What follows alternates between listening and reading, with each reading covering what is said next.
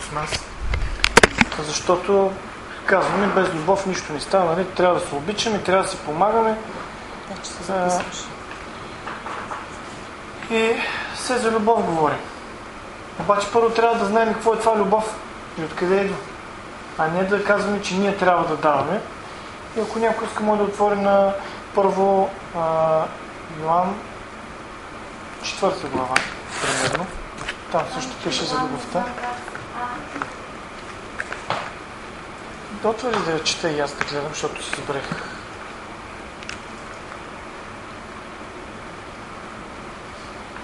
Любовта идва от Бог, не от нас. Ние не произвеждаме любов. Аз до сега не срещнах в Библията някъде да пише, че ние ще произведем любов. Навсякъде пише, че Бог е любов.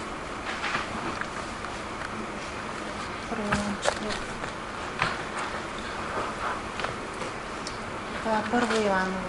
Да. Върни нагоре с мишката даже.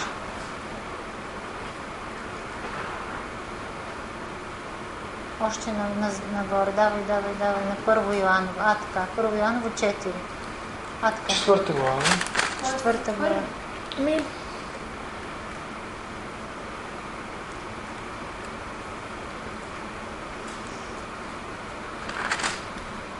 Тук не мога да се ориентирам нещо по тази Библия. Кое търсиш? Кое слово? Че пише, че Бог е любов. Ето го. Бог е любов. Да, Бог е любов. Тук така пише. Не вярваме всичко, което Това е в пише на Библията. 16 стих. 16 стих, да. Тоест любовта не е от нас. Тя идва от Бог. Той трябва първо да е в нас, за да имаме ние любов към някой или за да я раздаваме, ние трябва да имаме. Тоест ние първо трябва да пуснем Бог в нас, който да излиза от нас и да докосва другите чрез нас. А не ние да произвеждаме някаква си любов и да си кажем: чакай сега, аз вчера май го обидих този човек, чакай днес сега ще направя нещо, за да му покажа, че го обичам. И почваме ласкателство. Много добре изглеждаш днес, Миша.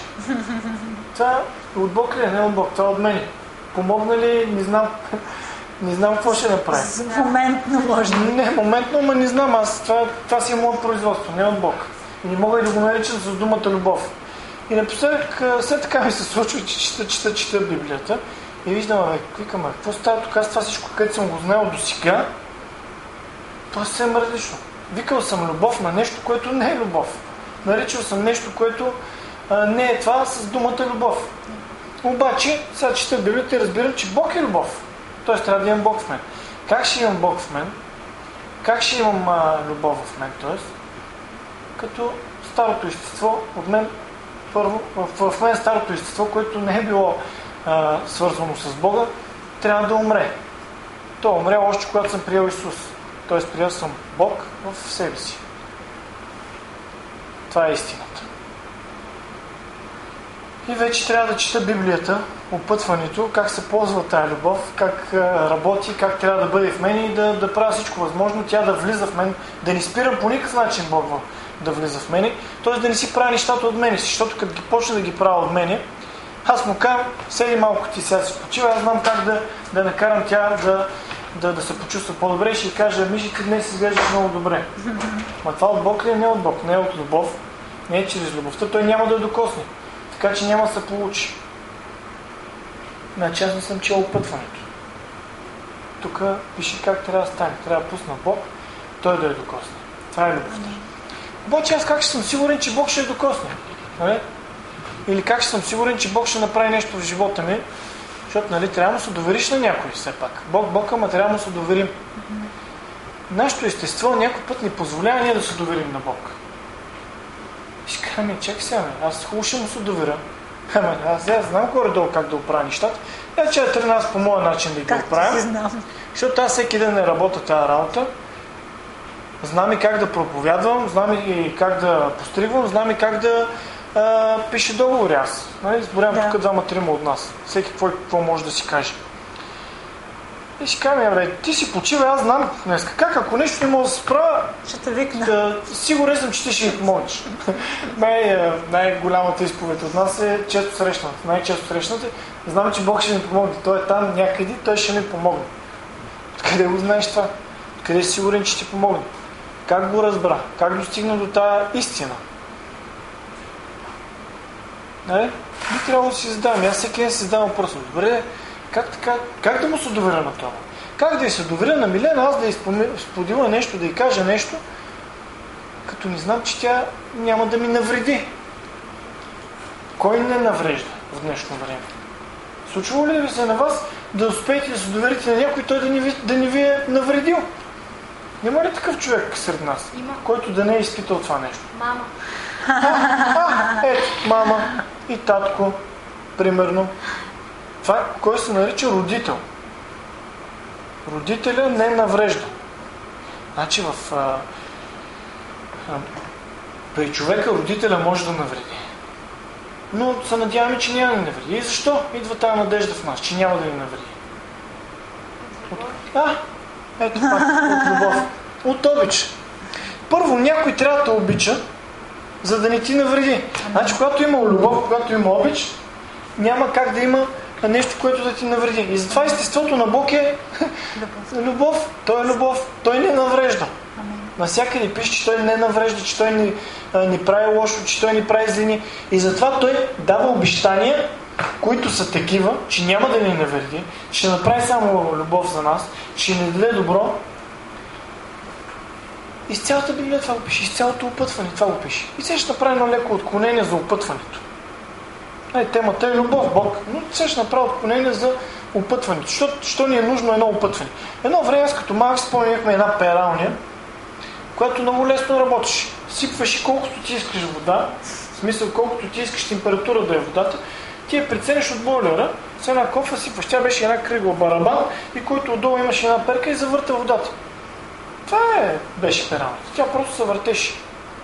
Сипваш топла вода, примерно искаш 40 градуса да не ти са сипат дрехите, да. Сипваш 40 градуса вода. Тя нямаше копче, което да нагласи температурата. Сипваш 30 градуса вода, сипваш определено количество прах и това го знаех от баба ми. Не ви трябваше опътване. Сипваш това, слагаш си дрехите, гледаш как горе-долу да ни станат повече от водата. Това пак баба ми го беше казала. И аз съм такъв малък. Това беше опътването, баба ми. И аз сфервам някакви дрехи там, тя горе-долу дой поправи ги, всичко окей, перя се. Обаче в един момент, и нашите имаха такава пералня, обаче докато се вземем новата. Обаче в един момент се взехме нова. Перва нова 5 спомня, една лъскава, бяла, хубава, с барабан пред такъв, който се върти така. И имаше стъкло, може да гледаш вътре, аз наблюдавах дрехите. Но имаше и копче. Въртиш това копче, въртиш. Аз един път го прицаках, защото не знаех опътването, не знаех как се работи, бях дете, бях на 6 години. И въртиш това копче и гледа, майка ми върти копчето и цак друго копче натиска и пералната тръгва. Имаше още 2-3 там за температурата, ама аз не знам. И я развалих един път. И изядах боя за това. Така ме наказва родител. Обаче трябва опътване. Ето, майка ми взима опътването, чете и знае как да не си сипи дрехите. Ние, за да не си сипим живота, ни трябва опътване.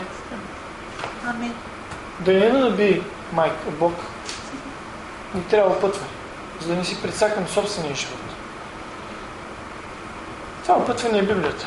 В него всичко пише. Ето, че сега не мога да разгледаме днес цялата Библия да разберем целия живот как, но имаме малко време, всеки ден по-малко. Бог е любов. Значи, разбрахме какво е това любов.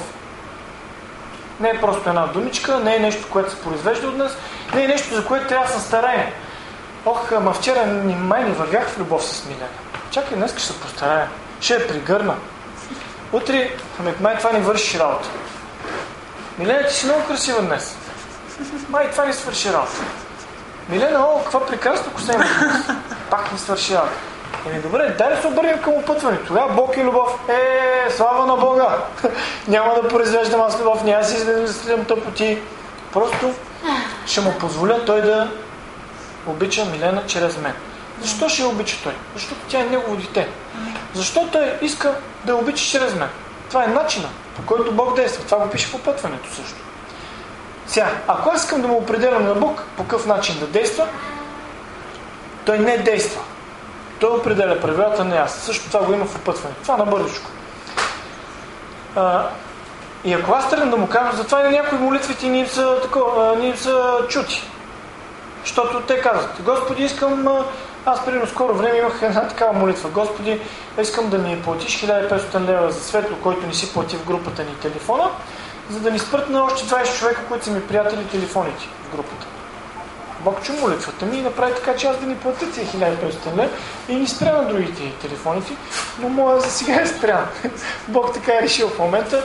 Но слава на Бога, аз се мъчих, 3 месеца се мъчих да направя така, че да ни спрат на другите телефоните, да не ме пребият заради светло, че аз не съм платил телефон. Нали? Бог направи това нещо. По неговия начин. И затова, как да оставим сега Бог, защото разбрахме, че ние не произвеждаме любов, няма как и да направим ние да се обичаме един друг. Но Бог го прави. И сега вече, като знаем това нещо, сме по-спокойни, че не зависи от нас. Това вече трябва да го знаем, че не зависи от нас. Нищо не зависи от нас. Зависи от Бог. Защото Той е любов. Щом ние не можем да произвеждаме това устройство, трябва да им си го купим от някъде. Обаче ние не си купуваме Бог, Той иска да влезе в нас, Той не обича. Ми ще каза, ако искаш да... че се доверява на майка си заради любовта на майка си. Ние трябва да знаем, че Бог не обича.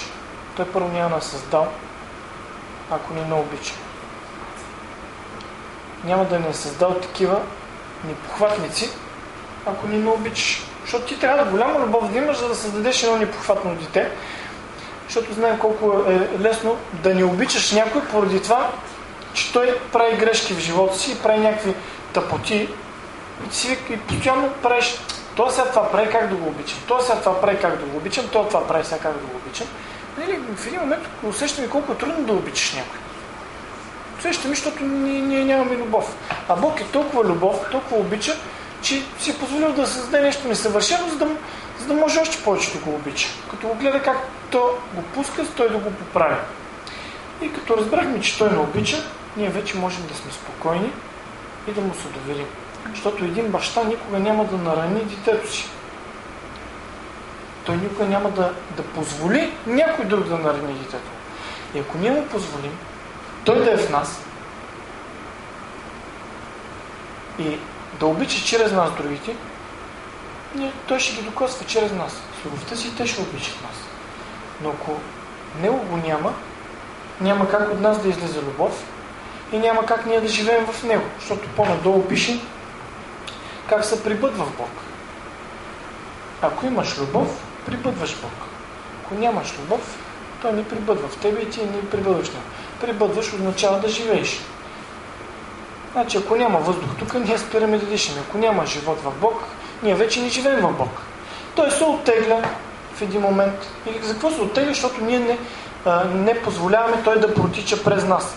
Той в един момент си казва, аз ще се отдръпна и ще го оставя тогава той да произвежда, защото може да произвежда любов. Ще го оставя този човек, толкова способен да произвежда той любов, аз ще се отдръпна. Защото пише така, ако вие не прибъдвате в любовта и любовта няма да прибъдва в вас. Бог, къде беше това, миленка? Че не мога да се ориентира в твоята.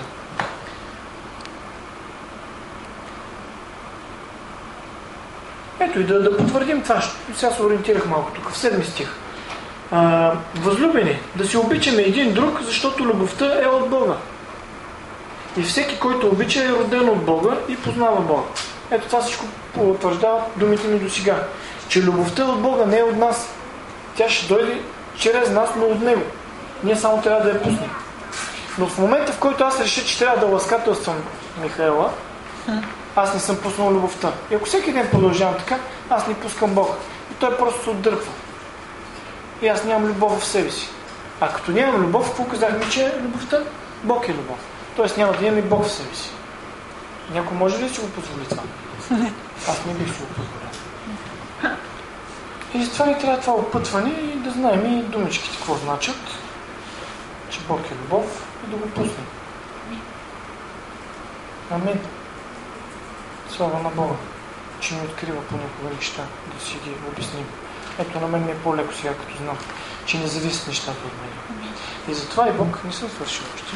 Знам, че си в настроение, че съм свършил, но съм доста на още. Сега съм захапал микрофона.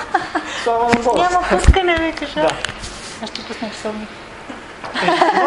И затова сега и да си представим кой се нуждае от помощ.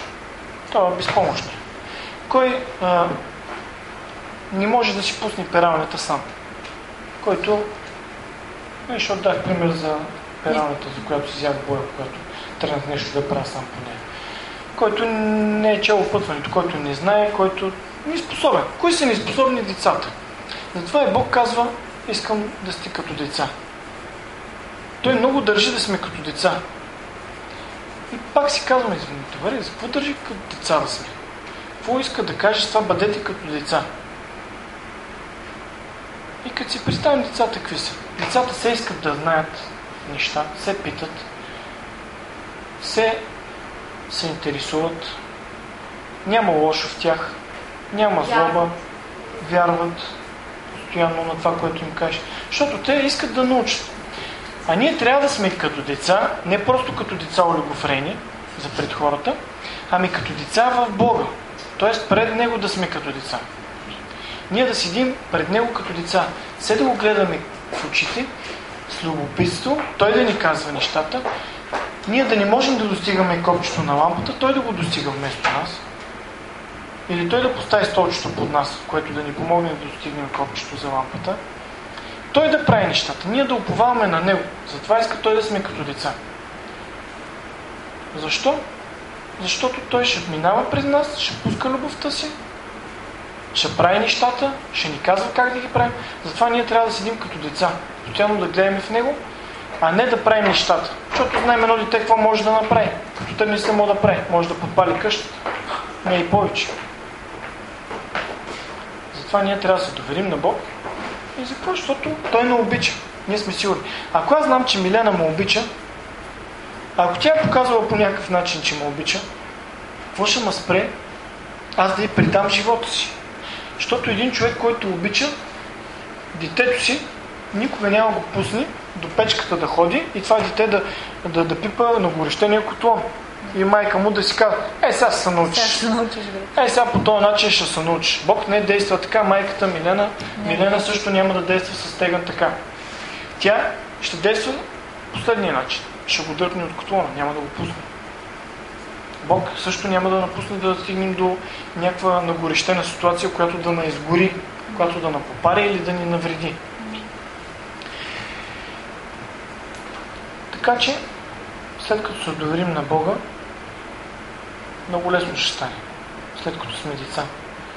Защото Бог, ако искаше нещо да правим, ако имаше нужда от нас, ние да го правим по някакъв наш начин, ние да се научаваме как се правило любов, ние няма как да се научим как се прави любов. Любовта казахме откъде.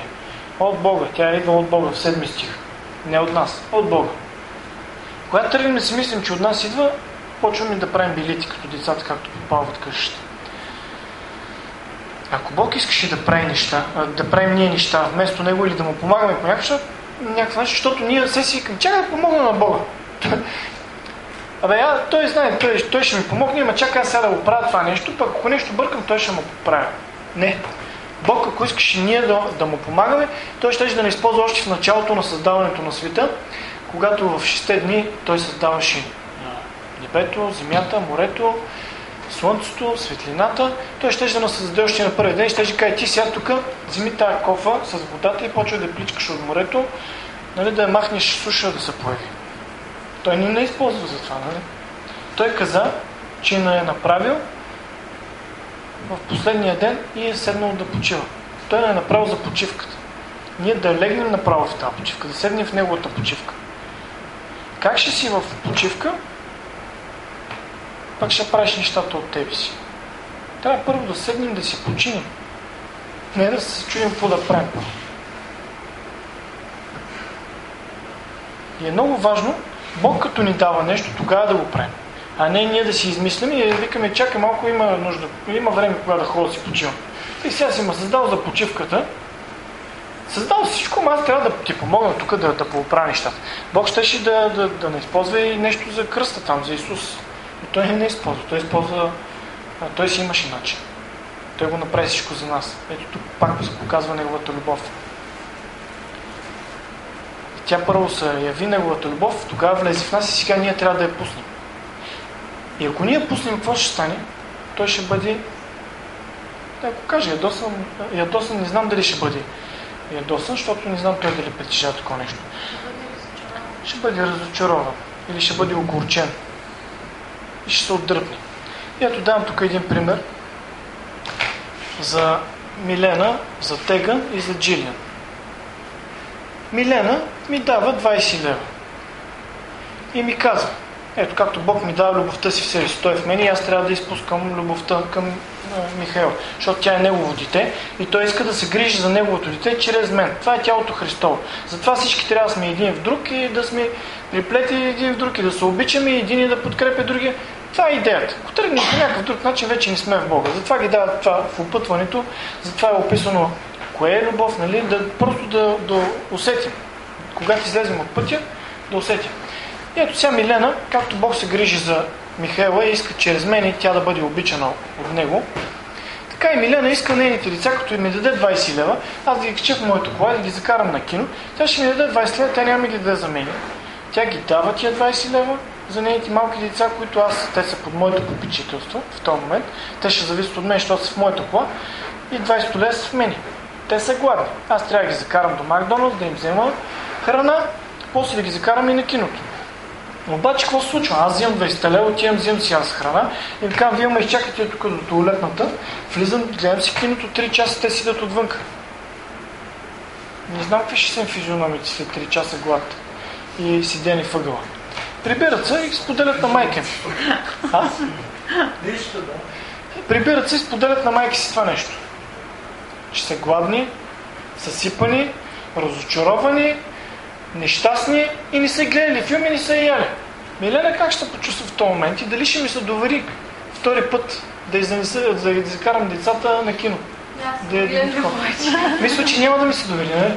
И Бог ни би ни се доверил на нас, ако той ни дава постоянна любов, той е в нас. Защото Бог не е просто някой, който тук влез в мене и седи си. Той не иска просто да седи в нас.